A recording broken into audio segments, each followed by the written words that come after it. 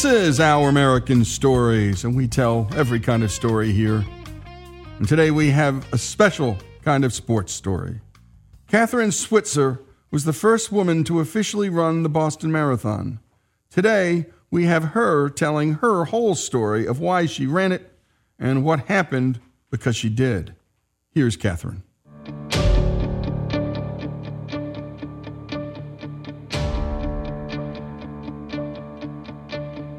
I was the first woman to actually register for the race and pin on a bib and go to the start line and run the Boston Marathon. There was a woman the year before named Bobby Gibb who jumped in the race unregistered, and I don't want to take anything away from her. But what is really amazing about my story, sometimes the worst things in your life can become the best things in your life.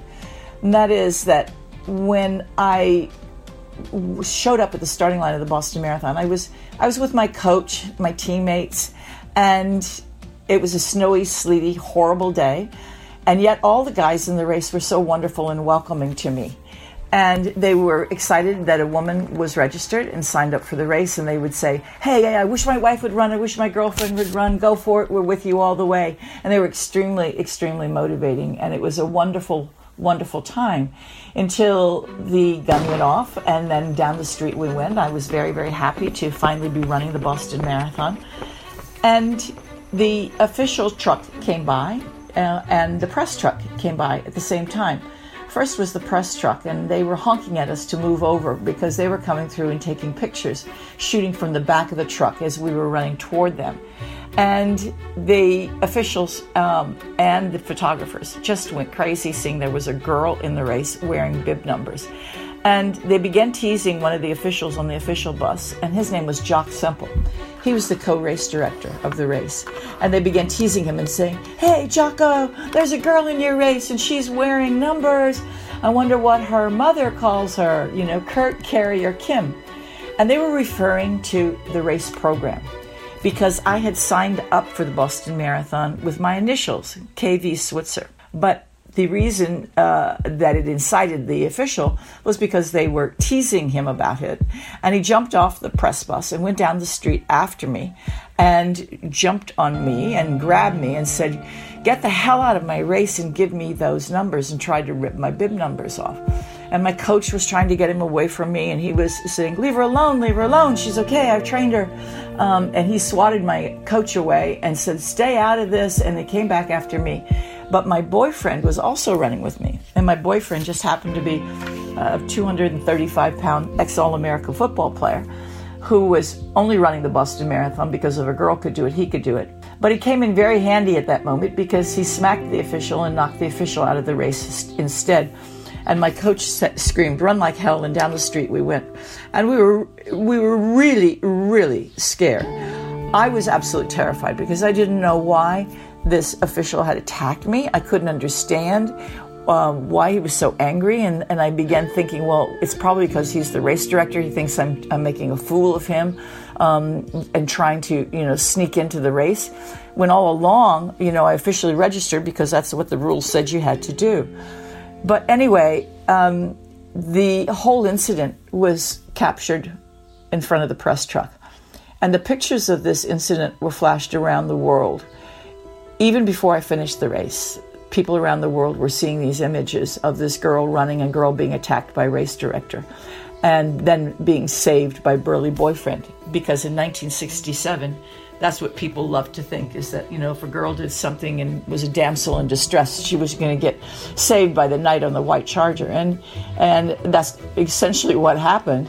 But the whole story was bigger than that. And the whole story was a much bigger one about why women weren't included in the Boston Marathon, why this official was so angry with me for running. What was the problem here? It wasn't the road to free and open space for everybody. So certainly it was a moment that changed my life. I often say I started the Boston Marathon as a girl, and I finished the Boston Marathon as a grown woman. Because the reality is you can't run 26.2 miles. That's the distance of a marathon, 26 miles, 385 yards. You can't run that distance and stay angry.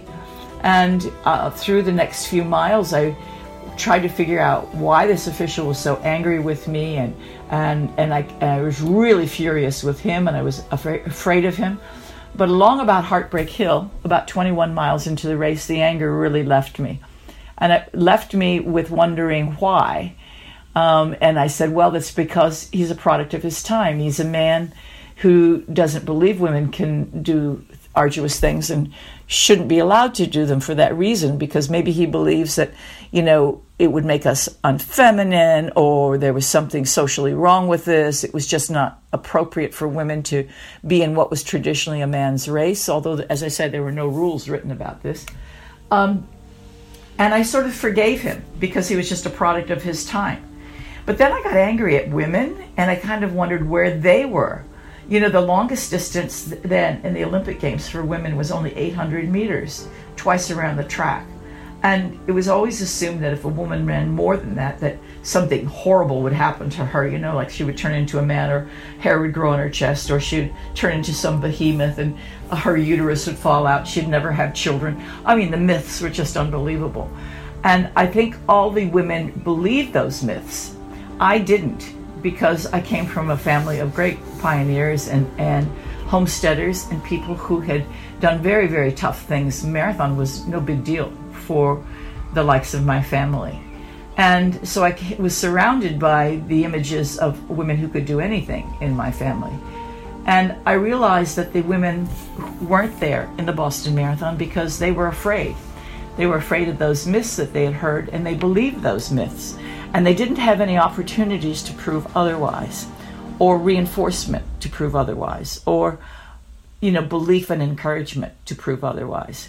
And then I realized if I could create opportunities for women so that they could feel as good as I felt very empowered and strong, if I could do that for them, then we could really, really change a lot of things. And you're listening to the voice of Kathrine Switzer. I started the Boston Marathon as a girl. I finished it as a grown woman. And when we come back, more of this remarkable story, that pioneer spirit she was taught, there it was for the world to see. Kathrine Switzer's story continues here on Our American Stories.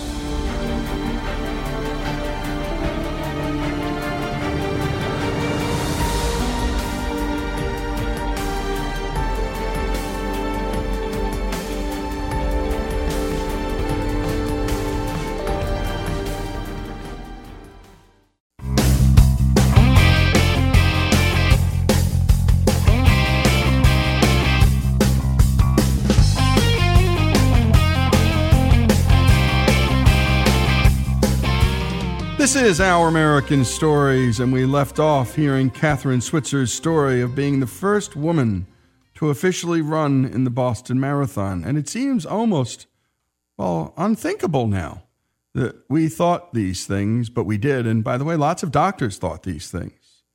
We return to her story, though, and how she came to run the race in the first place.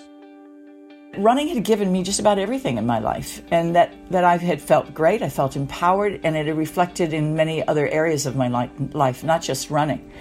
So by the time I crossed the finish line, I already had kind of a life plan, which was to create opportunities for women in running, and also for me to become a better athlete.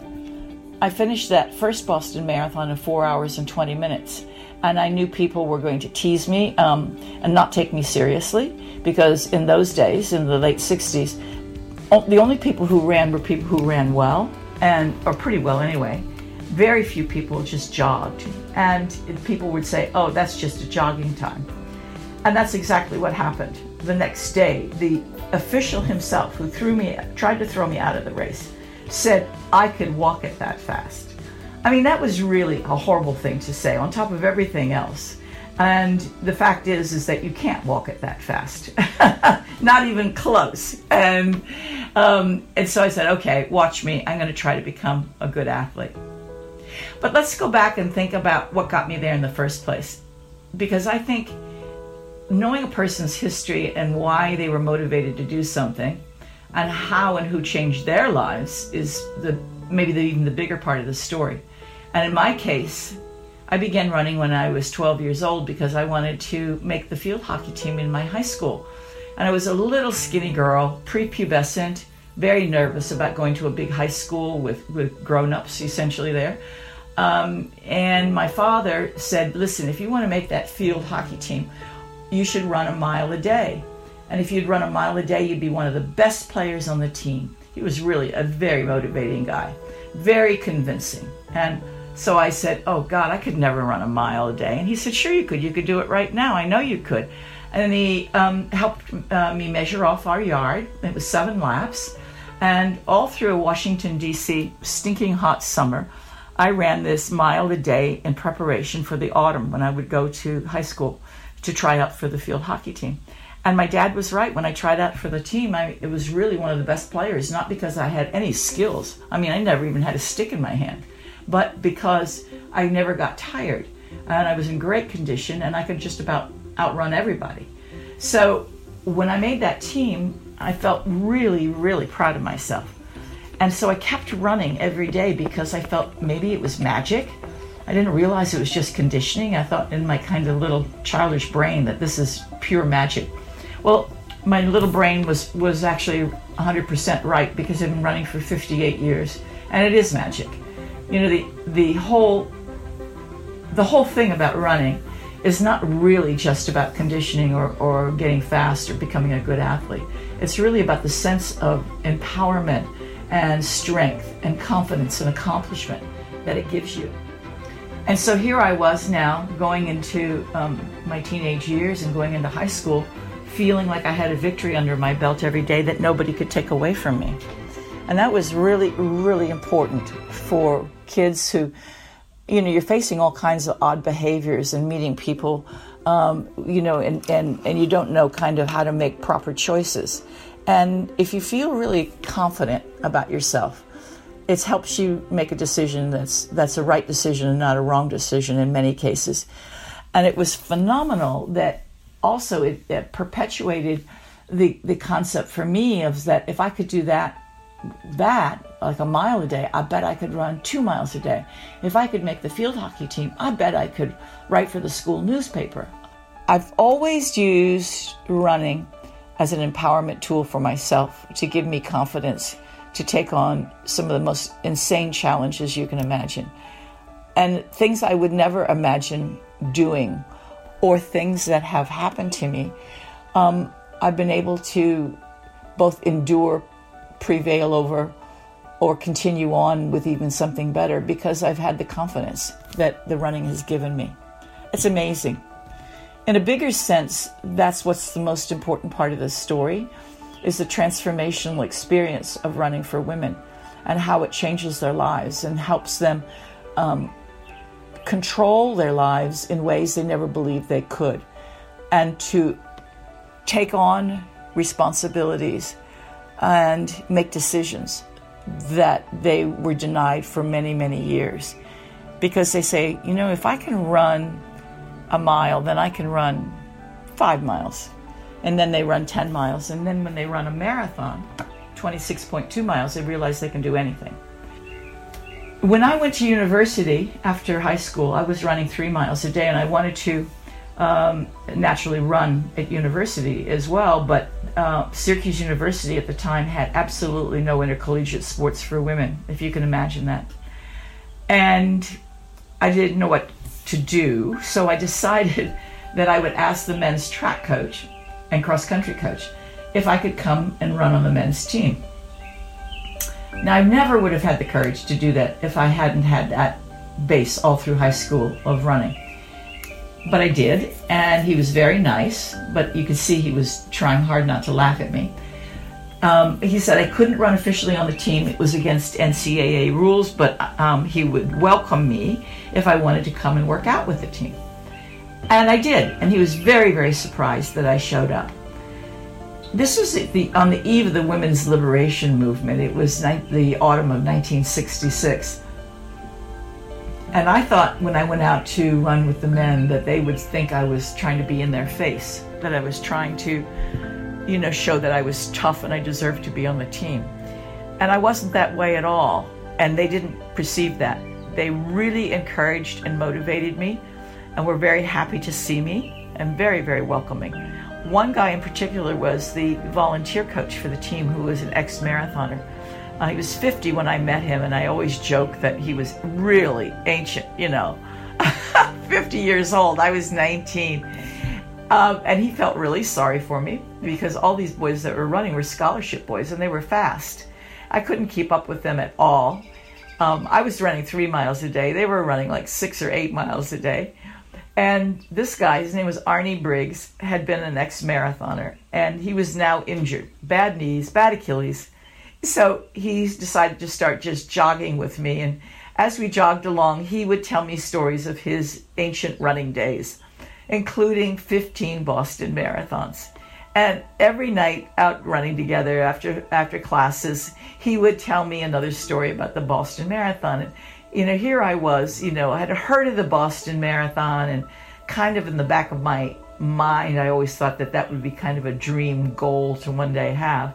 But here I was every day learning about Clarence DeMar and Tarzan Brown and Johnny Kelly the Elder and Johnny Kelly the Younger. All these heroes of the sport became sort of my Olympian gods, if you see what I mean.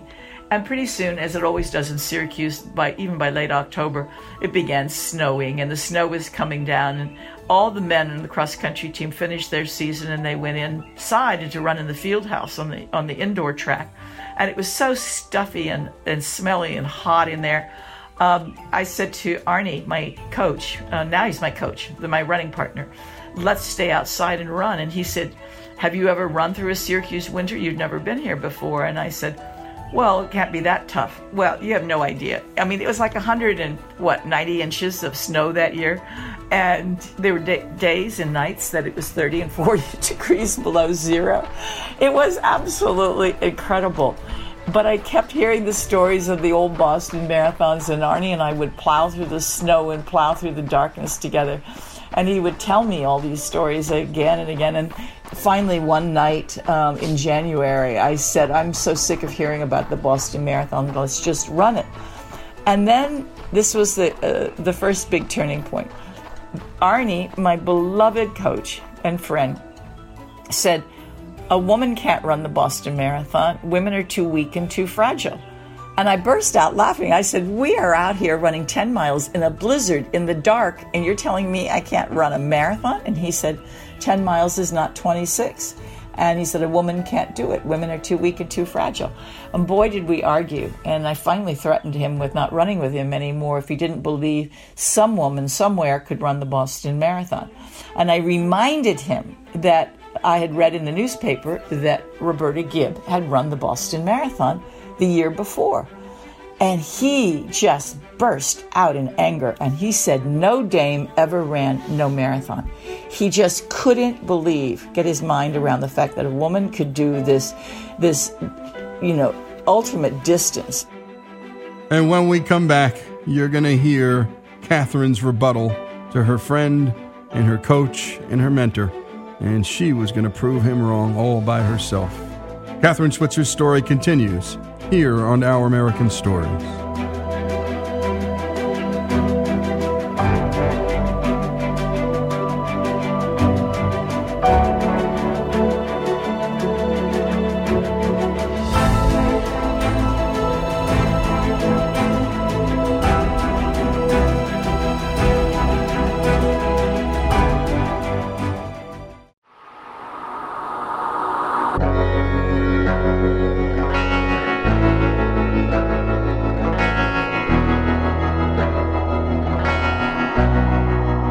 And we return to the story of Catherine Switzer. And of course, she had been told by so many people up till now that, well, women just shouldn't be running in marathons, not certainly the Boston Marathon. And this is her story and her voice. And my goodness, what a voice. Let's pick up where we last left off. Her mentor, friend, and coach, Arnie Briggs, had told her, there's just no way dames should be running in any marathon. Let's hear Catherine's rebuttal. Finally, he said, look, if any woman could do it, I believe you could do it, but even you would have to prove it to me. And he said, in fact, if you'd run the distance in practice, I'd be the first person to take you to the Boston Marathon. And I said, hot diggity, there you go. I've got a coach, I've got a goal, I've got a dream. And best of all, I've got a running buddy. And I'm going to show him that we can do this. So we trained and trained and trained and trained. And oh gosh, I would say it was late March. And came the day we were going to do 26 miles in practice. When we were finishing up the 26 miles, Arnie, my coach, was so impressed. He said, wow. He said, I can't believe it. You look great. He said, I'm convinced. He said, I'm really, really, really impressed that you can do this distance. And I said, I think we mismeasured the course. And he said, what do you mean? I said, I think it's short. I think we should do another 5 miles just to make sure when we go to Boston that nothing can stop us, that we can finish that whole race. And he said, oh, come on, you're not serious about running another 5 miles? I said, yeah, let's just keep going. Let's do another loop. So we're running now 31 miles. And in the last mile of this workout, Arnie began passing out during the course of the workout. And I said, come on, Arnie, we can do this. We can do this. And he was just gone on his feet, just weaving all over the road. I said, come on, one more mile. Come on, come on. I put my arm through his. I pulled him along. I said, come on, one more mile. We can do it. And when we finished this last piece, came across our imaginary finish line, I threw my arms around him. I said, we did it. We're going to Boston. And he passed out. And when he came to, he said, women have hidden potential in endurance and stamina. It was an amazing moment. It was an amazing moment because both of us had discovered something really interesting, that the longer it got, the better I got. That when we went out to run 8 or 10 miles and the guys on the team would come and run with us, they were always pushing the pace and I couldn't keep up with them. But when it got to 12, 15 miles, we were pretty evenly matched. And then after that, they said, the hell with you guys. We don't want to run any further than this. This is crazy stuff. And really what was happening was that as the distance got better, my natural attributes, the female natural attributes of endurance and stamina, were really kicking in. The ability to have fat, more fat than men, convert that fat to a fuel source, to stay warm and have still energy over the long haul, really, really paid off. Even to the point where Arnie himself, a trained marathoner, couldn't take the distance. And it was an amazing moment to realize that. And now it's something that's changing the way we're looking at female athletes in general. For 3,000 years, the Olympics have been about strength, speed, power. Men excel in those things, in jumping higher, throwing further, hitting harder, going faster. But when it comes to flexibility, balance, stamina, and endurance, women have it all over the guys. The problem is that for 3,000 years, we haven't had the opportunity to have sports. So, until very, very recently, in terms of the world's history of sport, it's only been in the last 75 to 100 years that we have been able to participate in sports and have sports in competitions and in public, etc. So what we're looking at now is really an exciting era. The next 50 years are going to be very, very exciting when sports perhaps and events will be created that you and I can't even imagine, that take advantage of women's unique capabilities. I would say getting attacked by the official in the Boston Marathon was at that point in my life certainly the worst thing that had ever happened to me. I was humiliated, I was embarrassed, I was made to feel ashamed, and I was second guessing myself and my worthiness to be in this race. And it wasn't until I had that split second of, should I quit? Should I step out of this race? Am I doing something wrong? It was just a split second of fear where I wanted to really go home to my mother. And then I realized if I did that, nobody would believe that women could run a marathon. Nobody would believe that women deserved to be there. They would say, oh, these women are just barging into places where they're not welcome and they can't do it anyway. And I knew then that I had to finish that race. And that was the biggest and most important decision I think I've ever made in my life, because it changed the whole rest of my life. People often say, oh, Catherine, you were destined for this moment of running this race, of colliding with the official, of the photographs of the incident going around the world. Those photographs probably would have gone around the world, but the bigger story is what happened afterwards. Things happen to everybody, but often people don't act on what happens. I acted on what happened. I made the decision to finish the race, even if I was going to finish on my hands and my knees if I had to. And I wanted to prove to the world that women could do this. But it was the actualization then in the race itself, with the time I had to think, that I realized that if women only had the same opportunities that I had, an encouraging father, an encouraging men's team, a coach named Arnie, who ran with me and encouraged me, all of these things really helped me, and most women didn't have those. So when I finished the race, as I said, I wanted to become a better athlete, and I wanted to create these opportunities. Becoming a better athlete was the easiest part of the conversation. Maybe not easy, but simple anyway, because training works. I trained very hard.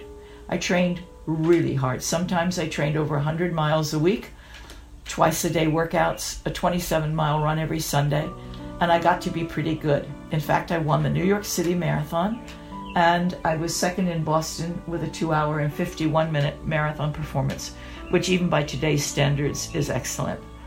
And for a long time, it was an Olympic qualifier. But I realized then that if I could do that, how much talent existed out there that wasn't getting the same opportunity, or didn't have the same drive, or the confidence to do that kind of training and that kind of work. So I then decided the most important thing is to get women official into events. A group of women, myself included, worked hard at Boston to get women official in Boston. We were successful with that in 1972. And then we organized the first ever women's road race in Central Park, the mini marathon. And that was such a success, I realized that women maybe wanted their own events so that they wouldn't be intimidated by being around stronger, faster people. And I began organizing and getting sponsorship for a series of women's races around the world, ultimately becoming known as the Avon International Running Circuit. And this became a career for me, where eventually we organized 400 races in 27 countries for over 1 million women.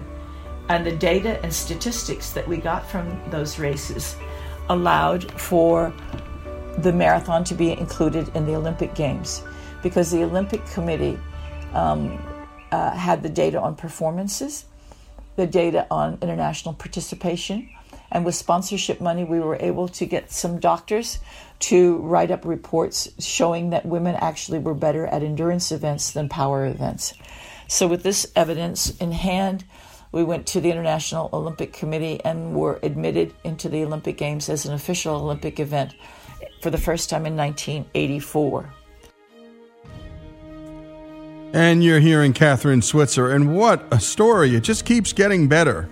Her push, her drive to, find out what women can do. What were the real boundaries? We're about to find out more. Kathrine Switzer's story here on Our American Stories. To hear all that we do, go to OurAmericanNetwork.org, sign up for our newsletter, and we'll send you our 5 best stories each week. That's OurAmericanNetwork.org.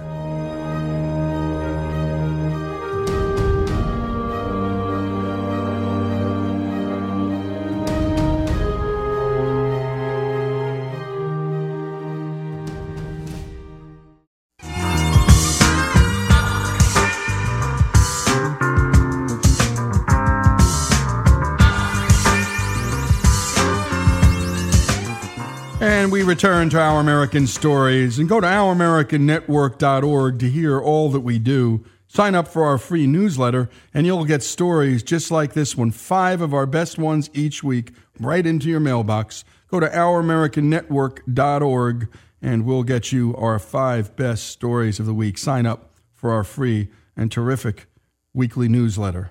And we're returning now to Kathrine's story. She went on to do much more after that 1967 race. We left off hearing that Kathrine had successfully gotten the marathon to be a part of the 1984 Olympic Games in Los Angeles. California.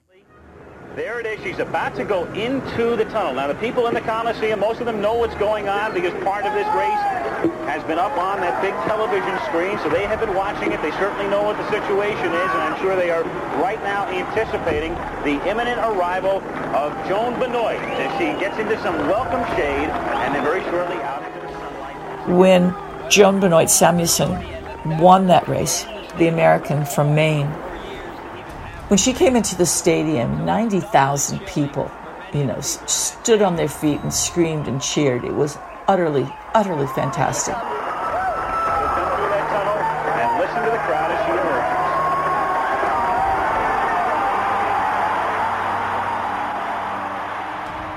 emerges. It was something to me that was the ultimate in acceptance. But more than that, it was a television broadcast to 2.2 million people that showed convincingly that women could run heroically, strong, deserved to be in the Olympic Games, and deserved their equality. It was an absolute game changer, absolute leveling of the playing field in running. Everybody knows how far 26.2 miles or 42.2 kilometers is. Everybody understands distance because they've walked it, or they've ridden a bike over the distance, or driven it, or even ridden a donkey in some countries. And when people from around the world saw women running and running so well, they all understood what that meant. It meant that they had underestimated women's capacity for achievement. And even heroism. So that to me was as important as giving women the right to vote, because the vote was about our social and intellectual acceptance, and this was about our physical acceptance. The Olympics are the ultimate, really, in sports recognition, and now we were running the toughest event in the highest forum, just like the men. And there isn't a tougher event in the Olympic Games than the marathon. So that to me was about the physical equality. And that's why it was, to me, comparable to giving women the right to vote. One was about intellectual and social acceptance, the other about the physical acceptance. She has done it. Joan Benoit, the winner of the first ever Olympic women's marathon.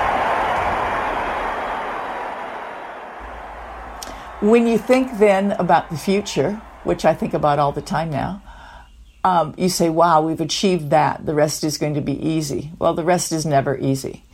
Even now, all these years later, there are women in the world who are not allowed to go out of the house alone, not allowed to have their own passport, not allowed to drive a car or get an education. All the old myths still prevail, and women believe them because they have no opportunity to believe anything else. You only know what's around you. You can dream of some things, but you really only understand what's closest to you. So with that in mind, who would have ever imagined that my old bib number, 261, the number that the race official tried to pull off of me way back in 1967, suddenly became this magic number around the world, quite virally, and it was really amazing. Became a number meaning fearless in the face of adversity. People were sending me pictures of themselves running their first race, and on their front they would have their official bib number from, the Tokyo Marathon or the New York City Marathon or whatever, but on their back they would be wearing 261. And when people started sending me pictures of their tattoos, I began to take this really seriously. I didn't know what kind of movement was occurring from my old bib number. So I got together with some friends of mine and we decided, what are we going to do with this? Do we create a business? And actually what we decided to do is to create a nonprofit. We created the nonprofit 261 Fearless as a way of empowering women around the world to take the first step in running or even walking. Because we know if they go out and walk or run and have somebody with them who believes in them and encourages them, they can overcome so much else in their life.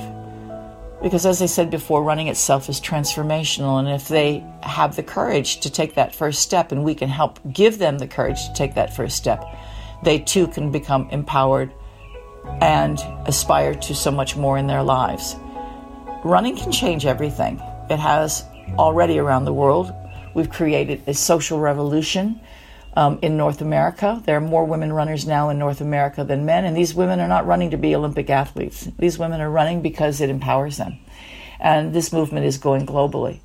And we are hoping that 261 Fearless will reach places, and we're working very hard on this, to reach places where women have no opportunities whatsoever.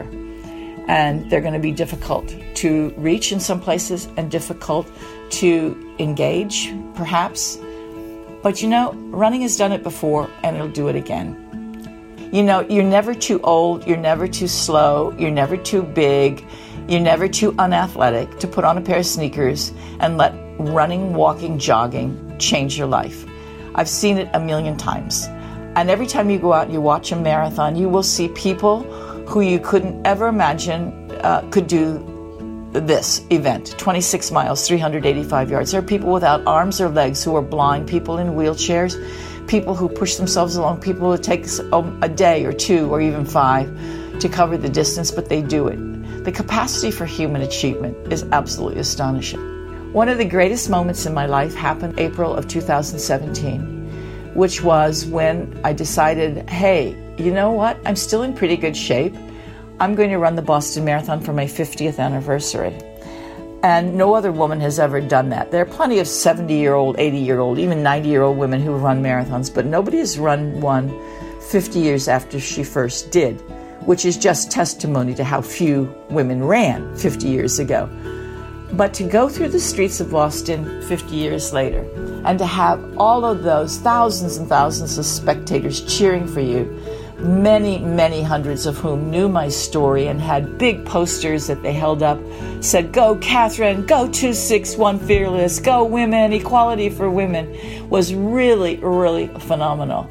And it was amazing how easy the race was. Every mile got faster for me. And when I came across the finish line in 4:44, I was really only 24 minutes slower than I was when I was 20 years old.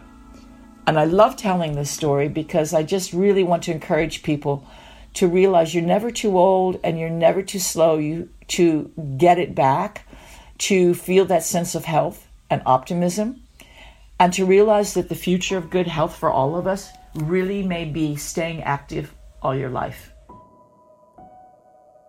People always ask me about Jock Semple and what happened to him and did he ever apologize? Well, frankly, no, he never apologized. But after 5 years, we became best of friends. And people are astonished to hear this. But here's the point. He was a man of his time. And when we became official in the Boston Marathon 5 years after I ran in 1972, he suddenly became very aware. He had to become aware of the fact that women were taking running seriously, that we loved running. And that's what he saw finally. And he came up to me on the starting line of the Boston Marathon the following year and gave me a big kiss on the cheek. He was a Scotsman. And he said, "Come on, lass, let's get a wee bit of notoriety," and turned me to these TV cameras. And the photographs of Jock Semple and Catherine Switzer making up on the starting line of the Boston Marathon was a photograph that really spoke volumes about how people can change. And to me, how important forgiveness is. Because I really forgave Jock Semple when we came over Heartbreak Hill in the 1967 race. I realized he was a product of his time. In a way, it wasn't even his fault. I visited him, in fact, a few hours before he died. And people say, "Whoa, that's a lot of forgiveness." And I say, yeah, life is actually too short not to forgive. And over the years, we had become good friends. And I wanted to see one last time and say goodbye to a man who completely not only changed my life, but changed millions of women's lives. So he was, in fact, a guy who helped the women's running movement probably more than anybody else, in spite of himself. And what a story and what a voice, folks. Sometimes the worst things in life, she said, become the best things in life. And my goodness, that Jock Semple tackled her and that she forgave him and became friends, a testimony to how to live a life. What a story, one of our favorites here on Our American Stories. And by the way, to hear all that we do, again, go to Our American Network. Sign up for our free weekly newsletter. Our 5 best stories will come to you, and you'll feel better about being a human being, better about being an American. Stories like these, they're everywhere. We'd love to hear yours. Send them to ouramericannetwork.org. Catherine Switzer's story, the story of women and sports in America, here on Our American Stories.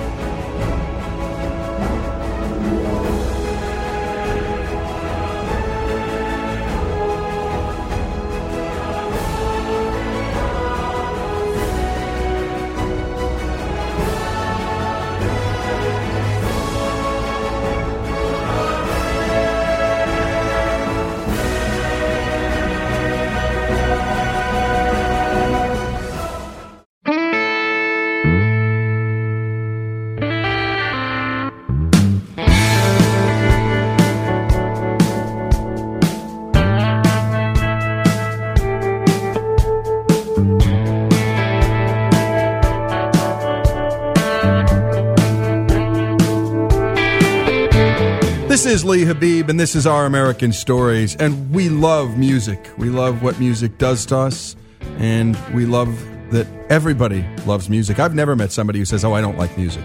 I've never met that person. And one of the most influential people ever in the music business has a story you won't believe. And so, well, we wanted to tell it to you. And we love to do it sometimes in scripted form, and with one of our narrators putting together a piece along with our really great writing crew and production crew, and this man's life story. Well, you know his work. Wait till you hear his story.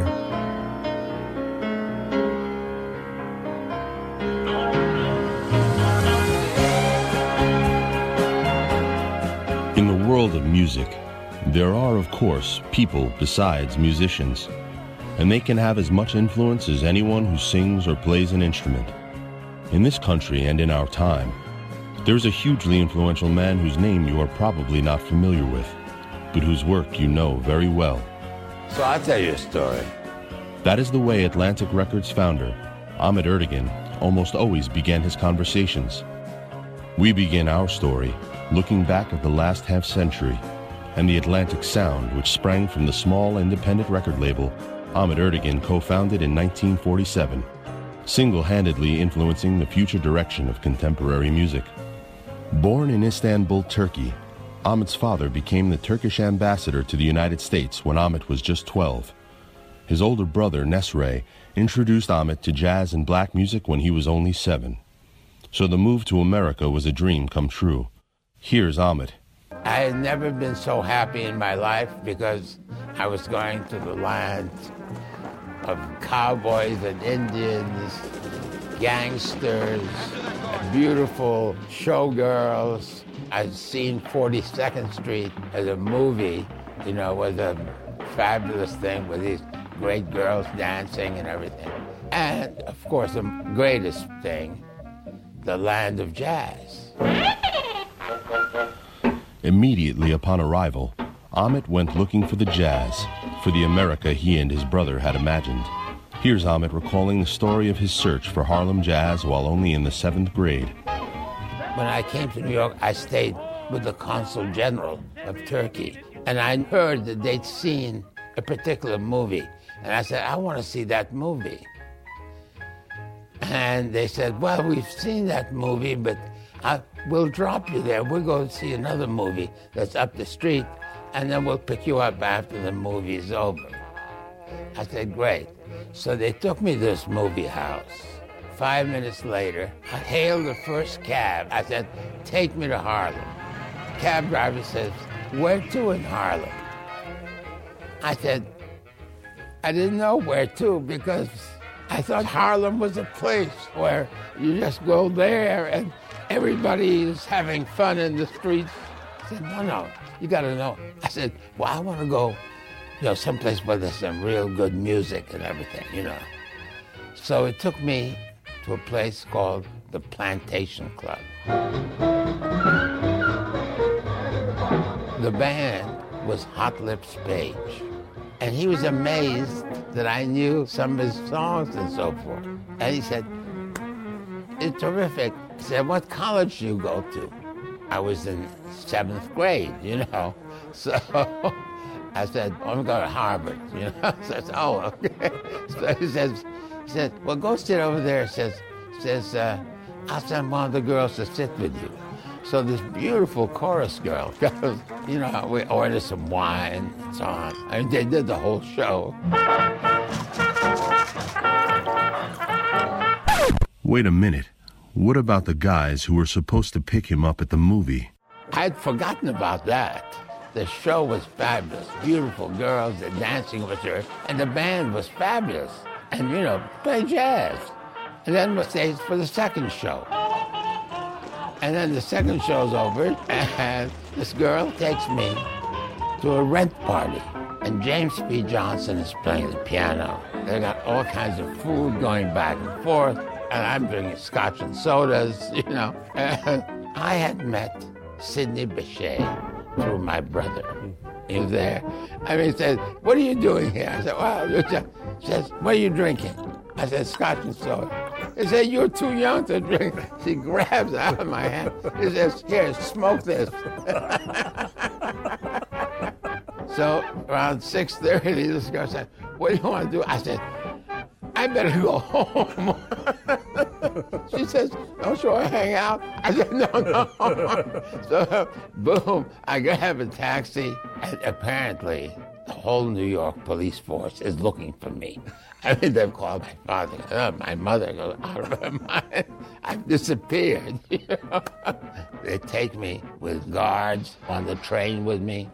I go back. It's the only time in my life my father saw me. He gave me a slap across the face. It's the only time he ever hit me because he was so angry. Well, but it was impossible to explain to my parents or to anybody that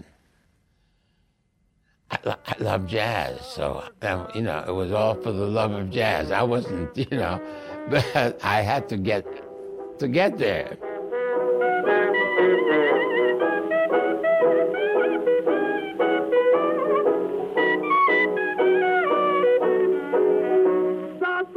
This is Lee Habib, and my goodness, Ahmet Ertegun got there all right. And when we come back, you're going to hear more of this impresario's story and the love of music that animated this man. And again, where artists are today, without men like this, without guys scouring the planet to make artists be all they can be, coach them, work with them in the studio, bring them along. In the end, Ahmet Ertegun was an A&R guy to the core. More about this great man after these messages.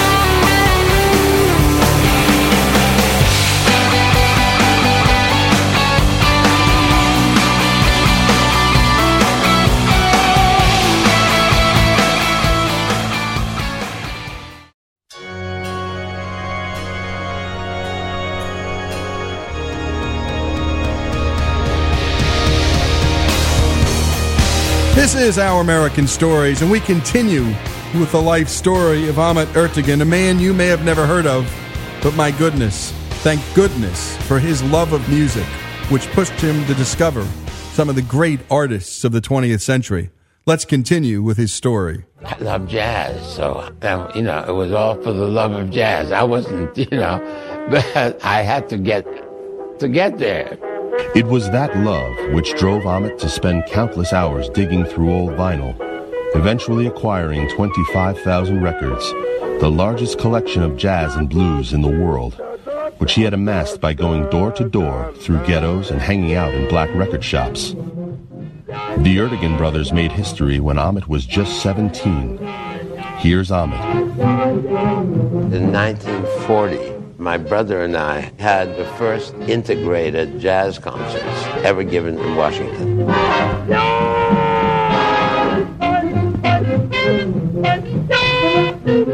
We broke the color line in the sense that we had mixed bands and mixed audience.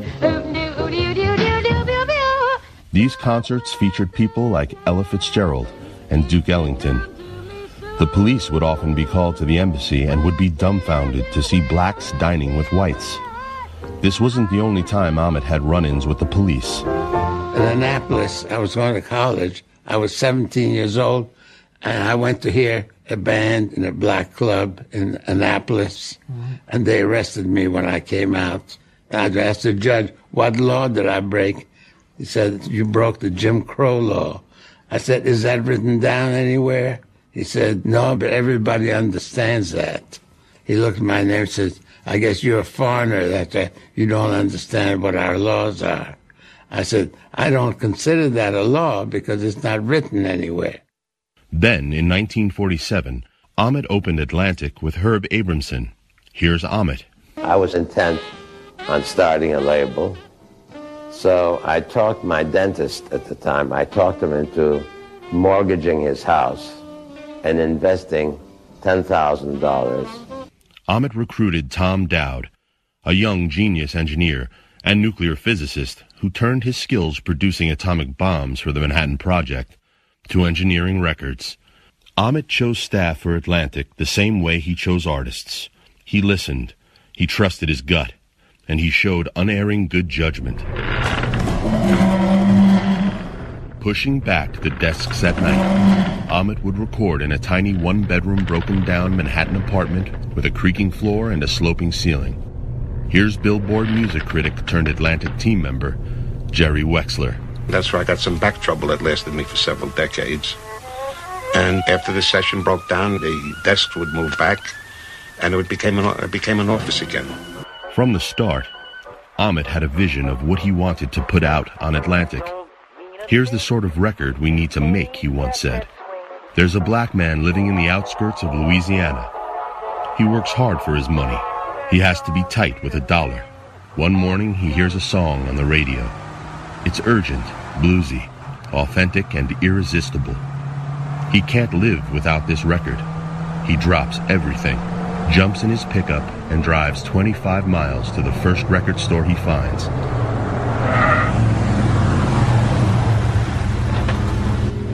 If we can make that kind of music, we can make it in the business. Because music publishers were not eager, as Ahmet said, to provide material to a hole-in-the-wall company called Atlantic, he began writing songs himself. We had to find some R&B material and put them into a funky groove. Mama say, we'll have a good time anyway. Hey now. So that's why I started to write songs for them, because you couldn't just go to a music publisher and find material. They didn't have any songs for them, so we had to make up those songs. In a recording booth located in a Times Square arcade, Ahmet would make a vinyl demo of a song that he would then play for the artist in the studio. Using the pseudonym Nugetra, his last name spelled backwards, so he would not embarrass his family. Here's Ahmet.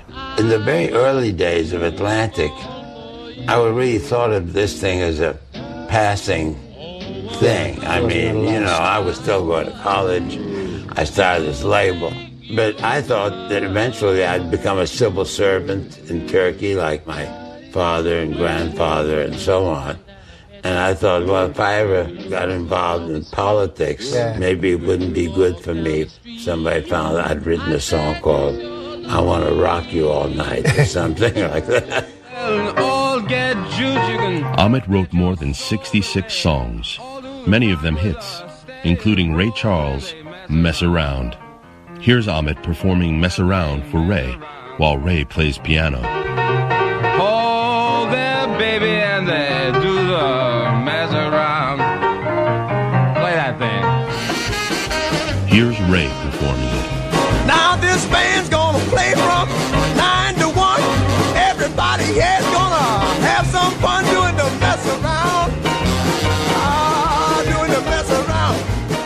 also wrote the Clovers hit Fool, Fool, Fool, which would later be recorded by Elvis Presley. Here's Ahmet on writing for the Clovers. So when I got the Clovers, I said, well, I can't get a song. So I forced them to record this song. A miracle happened. I was never in my life so amazed. All I could hear was this song blaring out of all these music shops. I mean, the Clovers did not want to sing it, you know. It was forcing soul on the people, you know. I can't forget you, darling. Left out in the cold. I guess I still love you and will always be the same. The definitive story of their time together, which both Ahmet and Herb loved to tell, concerned the night in New Orleans when they went to find an unknown genius named Professor Longhair, who was playing in a joint across the river where no taxi driver would take them. Their cabbie dropped them off in the middle of a field. After walking a mile in the darkness, they saw a brightly lit house in the middle of town, so full of people that they seemed to be falling out of the windows as music blared. Talking their way past the guy at the door, who assumed they were cops, the pair made their way inside. Out came Professor Longhair, who played a piano with an attached drumhead that he would hit with his right foot. As people danced, Ahmet and Herb could barely contain themselves. An utterly primitive, completely original artist was making a kind of music they had never heard before. Rushing up to Longhair after his set was over, they told him just how much they wanted to sign him to Atlantic. "I'm terribly sorry," said Longhair. "I signed with Mercury last week." In Ahmet's version of the story, the pianist then added, "But I signed with them as Roland Bird. With you, I can be Professor Longhair." In 1956, Atlantic had their greatest signing to date, the raw and unequaled talent of Ray Charles. Here's Ahmet. I was in front of the building where our office was. I ran to Dave Brubeck, and he said, "What's happening? What's new?" I said, "You want to hear something new?" It was like 6 o'clock at night or 7. Nobody was in the office. So I went up, unlocked the door, took him in my office, and I played him some Ray Charles, you know, piano doodlings and so forth, you know. He said, "My God, that is fabulous player. Fabulous player. Who is that?" I said, "That's Ray Charles." He said, "I never heard of him, you know." Then in 1967, Ahmet signed Aretha Franklin. Here's Ahmet, Jerry Wexler, and Aretha discussing her experience at Atlantic. Jerry Wexler called me up and told me we had a good chance to sign up Aretha Franklin. I said, "Aretha Franklin? Now you didn't have huge hits at Columbia. No. But you had a wonderful career there. I did. You made some great records there. Thank you. Great records are not always great hits, but there were great records. At Columbia, at the time, Goddard Lieberson was the president, and to me, he was just a name sitting somewhere in a big office. I never even met him, I don't think. Yes. But when I got to Atlantic, you and Jerry would come down to the studios. You would roll your sleeves up. We would get in there and laugh. I just remember we had a romping, stomping good We had time. a great time. Here's Jerry italicizing Aretha's point. I'd like to point out that Atlantic Records is the only major record company for which the owners actually made records, were line producers in the studio making records. During this period, those in charge of Atlantic began to realize that their target audience was no longer rural and black. Rather, it was teenage and white. To put it another way, the blues had a baby, and they called it rock and roll. And when we come back, more on the life story of one of the great music men of the 20th century, a man who in the end loved to do just one thing: find great artists, promote them, and protect them. More after these messages. This is Lee Habib, and this is Our American Story.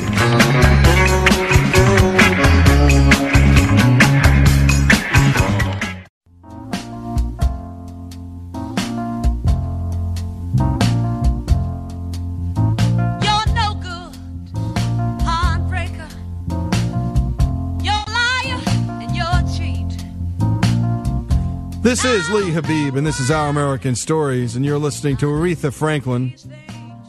She recorded I Never Loved a Man the Way I Love You with the Swampers in Muscle Shoals.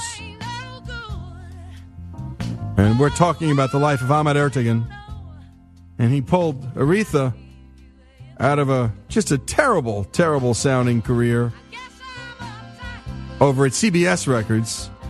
And the movie Muscle Shoals, the documentary, has just a remarkable scene where you see Aretha recording with this ragtag bunch of country boys and farm boys, and this is what came out. I love you.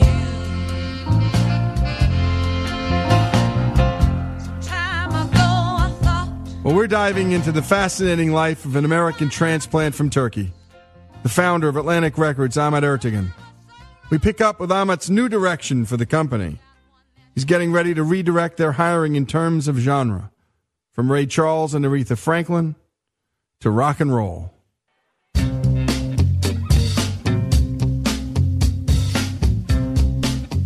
It wasn't called Atlantic for nothing. In the mid-1960s, black American music had sparked a musical revolution across the sea. Ahmet checked into Hotel Britannia for a fresh injection of talent. This trip would determine the future of Atlantic Records. Here's Ahmet with the story. I happened to be in London at the Scotch Club where we were giving a party for Wilson Pickett. And my back was to the bandstand, and I heard this really incredible blues guitar player. And I was talking to Wilson. I figured, well, the only person who would be playing this is this guitar player who was a Southern boy. I said, Wilson, I said, your guitar player is sensational. He said, my guitar player, he said, is having a drink at the bar. And I looked over, and he was at the bar. So I turned back, and here was this young man with an angelic face, very intent upon his playing, and playing blues like B.B. King would play. And I thought, my God, I have never in my life heard anything like this. Eric Clapton, the lead vocalist of Cream, shared all of Ahmet's interests and aesthetics. They were the first Atlantic group that brought the British wave of blues-oriented rock and roll to America. Once again, Atlantic Records was transformed. Here's Ahmet. Take that thing out of here. I liked very much the fact that here were these young English musicians who had been brought up on the blues, on original American black music. Since Ahmet really knew the blues and was sympathetic to it, he was able to recruit and sign blues artists like Clapton and Led Zeppelin's Jimmy Page. It was that shared love of American music that really got him substantial entry. Led Zeppelin's Robert Plant examines this with Ahmet. When you heard the black music on the radio, it got you. It not only got you, but you went into more depth of study.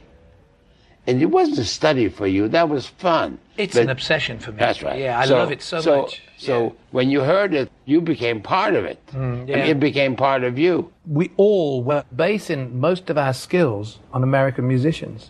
In November of 1968, one of the greatest rock and roll bands of all time was signed by Atlantic. Here's Ahmet and Mick Jagger discussing the signing of Led Zeppelin. We never heard the band. We never heard the demo. Had they actually done anything at that time when you signed them? Like they hadn't made it. No, it was like a band on paper. We didn't know the other two members. It was like a band on paper, really. Yeah. I mean, they're all good musicians. And yeah, we know what we're going to call them, the New Yardbirds. That was the name. Okay. That we're going to call it. But then they changed it to Led Zeppelin. But I think that was preferable. Yeah. But that's how that happened. The important thing to understand is the kind of deal that Ahmet originally made with Led Zeppelin was no deal that had ever been done like that before. It was totally different because Led Zeppelin had complete control over the artwork, over the sound of the record. Atlantic, by contract, was not even allowed to go into the studio while they were making a record unless they were invited in. They had control over whether Atlantic could put singles out because they didn't see themselves as a singles-oriented band. Here's Zeppelin's Jimmy Page reflecting with Ahmet on their relationship. Good for you for sort of letting us get away with certain things. And I'll give you a good example with the fourth album, because by that time we were getting so much bad press over here. And, you know, they were saying it's a hype and it's this and it's that, because they didn't understand for one moment what we were doing. And so the reviews were crap. And so by the time it came to the fourth album, we said, right, okay, this is what's going to happen here. We'll put out an album with no name of the band on it, no nothing, and just say, here you are, take it or leave. Well, of course, it was the biggest album we had up to that point. But, you know, it could have just been one of those things that was drawn out. No, the name's got to be on there. No, but in the end, you just went, okay, let's give it a shot. And it was brilliant. You know, thank you for that. It was good.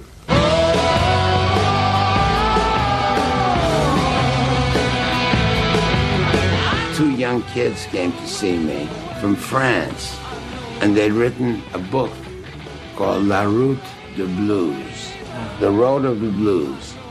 And they wanted me to write an introduction, a forward. And these guys were young guys, and they were talking about old blues, you know. I said, how'd you all learn about the blues? So I said, oh, we are Led Zeppelin fans. In 1970, the Rolling Stones' long-term contract with Decca finally expired. Intent on landing the band, Ahmet flew to Los Angeles to meet with Mick Jagger at the Whiskey A Go-Go, where Chuck Berry was performing. Before he got there, Ahmet dined with radio programmer Bill Drake, who challenged him to a drinking contest. Both men chugged several bourbons and then enjoyed a dinner that included some expensive wine and more bourbon. Already jet-lagged, Ahmet dragged himself into the whiskey. When Mick arrived, they drank several toasts. As Mick brought up the Stones' new recording contract, Ahmet's head sagged forward and he fell asleep at the table. Not long after that, the Rolling Stones joined Atlantic. Here's Ahmet recounting the story. There are a lot of stories about me falling asleep. I fell asleep many times. One of the times was when Mick was telling me that the group had decided they wanted to record for Atlantic. As he was telling me that, I dozed off because, you know, when I hear very loud music, if I'm tired, it makes me kind of doze off. They carried me out of that club.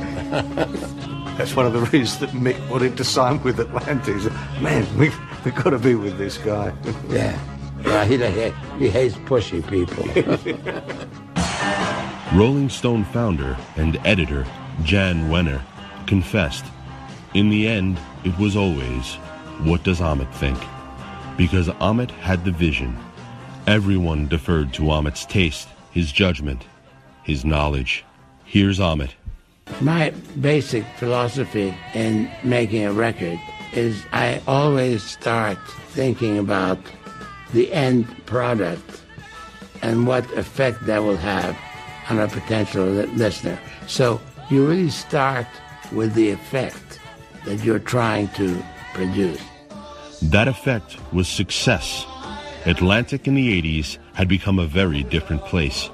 The independent record company he started was now part of a global music industry, grossing over $5 billion, nearly twice that of the movie industry. This is Lee Habib, and when we return, we will conclude with Ahmet Ertegun's story as head of Atlantic Records. And this is Our American Stories. And this day in history is brought to you by Hillsdale College, a great place to send your child. If you're interested in the arts, if you're interested in liberal arts, if you're interested in history. And when we come back, again, the rest of the story of Ahmet Ertegun, born this day. We'll be right back.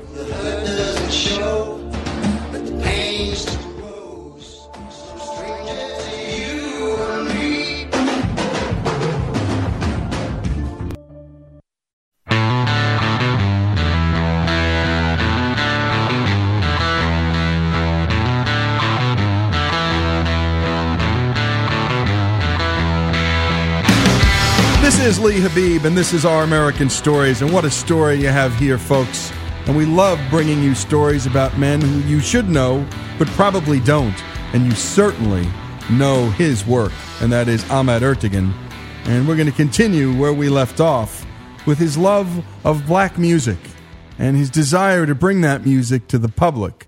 And by the way, in addition to this story, there's another story I would urge you all to catch. If you have Netflix, get the documentary Muscle Shoals, because there's another story there about Rick Hall.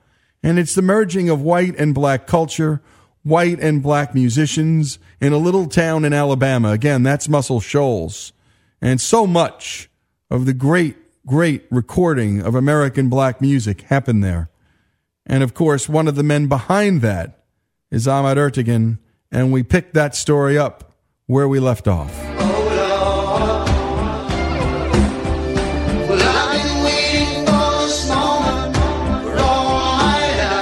Atlantic in the 80s had become a very different place.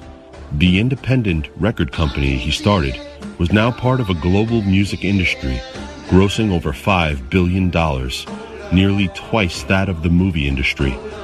Ahmet, now in his 60s, never lost his ear for talent. Here's Phil Collins and Ahmet.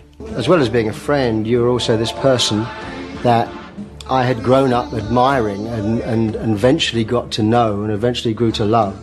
This person, and you were saying, you must make this record, and anything you can do to help me make it, you will do. And I went away from that meeting just feeling 10 feet tall, because obviously I was brand new.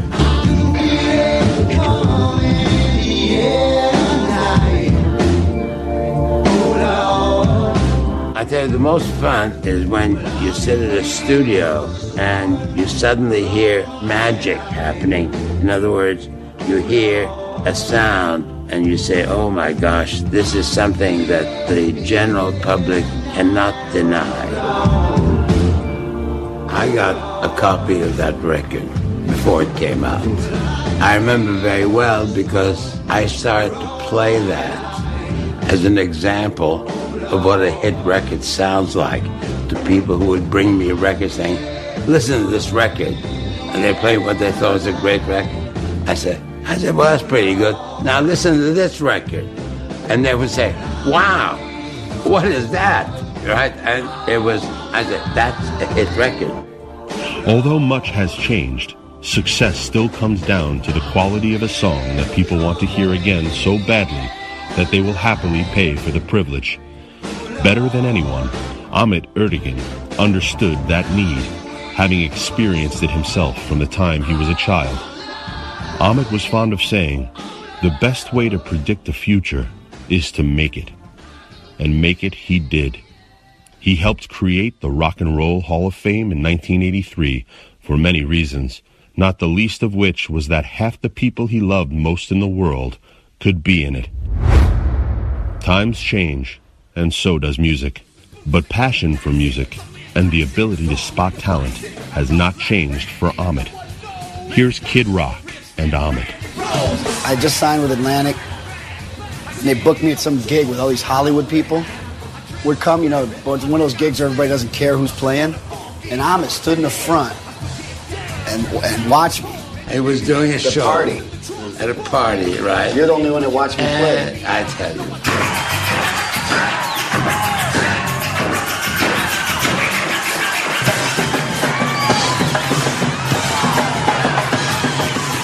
It wasn't a rock and roll show. It was a rock and roll experience. Come on, y'all, and tell me what's my name. And I tell you, the crowd witnessed something that they had never seen before. A little louder. He was doing everything: piano, drums, guitar, boom, boom, rapping, singing ballads. I just stood there, my mouth open. I said, well, this man is something else, and he is something else. And when I first met him, I said, you're going to be bigger than Elvis Presley. You are something else. And he was unknown then. I like you too. Thank you. It's most interesting when you have a vision of an artist achieving a certain kind of musical climax on a record. It's a big payoff for people who love being involved in the creation of it. That's been my biggest driving force. He seems like one of the only people that really just loves music. Everybody else wants to, how are we going to market this record and where are we going to put it out and this, that, and the other. He's like, yeah, man, turn it up. That Ahmet died December 14th, 2006, at age 83 from a fall suffered backstage at a Rolling Stones concert, is an ending too perfect for any self-respecting Hollywood screenwriter to have written.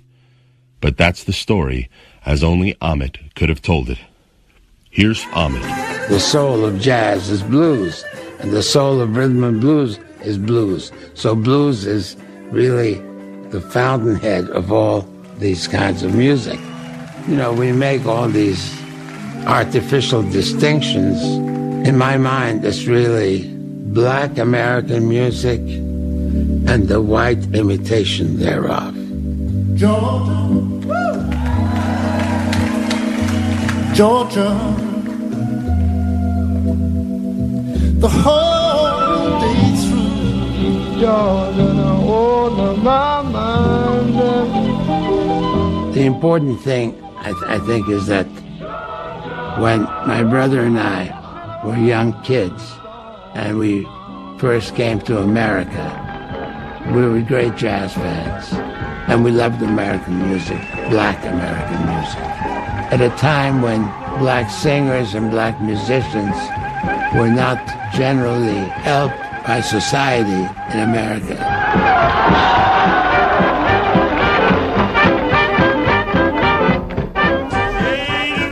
We tried and were able not only to help them, but to build something ourselves. Are you really gonna make me cry? A label which devoted a lot of its energy to jazz and blues and rock and roll. That's what I'm talking about. There is a point at which all this music comes together. The blues, the music of the 20s, 30s, and 40s, and 50s. The music that Louis Armstrong heard when he was growing up. And that enabled him to express so much feeling in his music. All of that was part of something that Nesri and I felt and that somehow, against all odds, we were able to make something out of it, and I'm proud of that. But I'm most proud of the artists that helped us do that. The real reason Ahmet will be remembered is because by dedicating his life to music, Ahmet Ertegun gave people all over the world, many of whom still do not know his name, the soundtrack of their lives.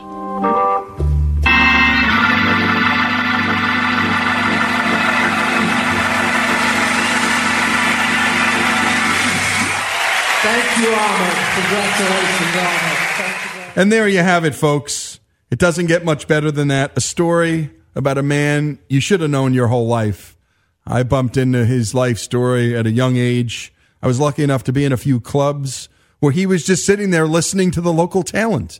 And anywhere you popped up, if you were a music fan in New York City during the 50s, 60s, 70s, or 80s, Ahmet Ertegun, in all likelihood, was in the club himself somewhere that night, if he was in New York, because he didn't leave this to other people. He didn't see this as work that was beneath him to go to a club and catch a new act. He was always excited, loved the latest trends. And, well, I want to end this hour where it all began for Ahmet Ertegun in the end, and that's with the career of Ray Charles. And some of the early recordings are some of the best. There's some of the simplest, starkest. There's some blues element. There's some jazz element. Let's take a listen to a classic old Ray Charles, Chestnut, Losing Hand. I gamble on your love, baby, and got a losing hand.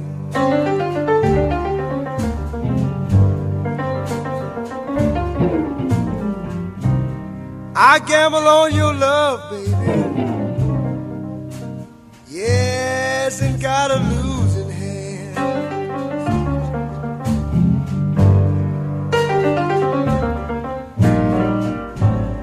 Your ways keep changing, like the shifting desert sand. This is Lee Habib, and this is Our American Stories. And to listen to all of our best stuff, go to ouramericannetwork.org. That's ouramericannetwork.org. Let's close things out again with Ray Charles.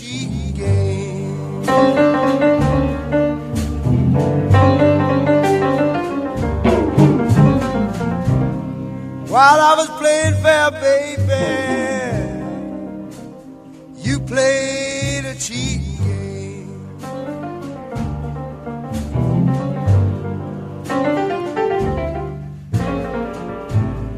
I know you didn't care, but I love you just the same.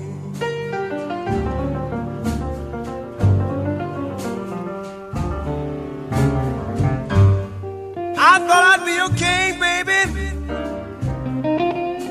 Yes, and you could be my queen.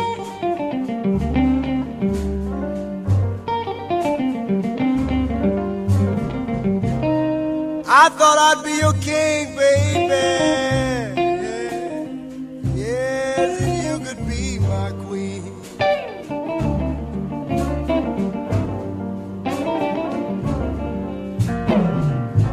But you used me for your joker, 'cause I thought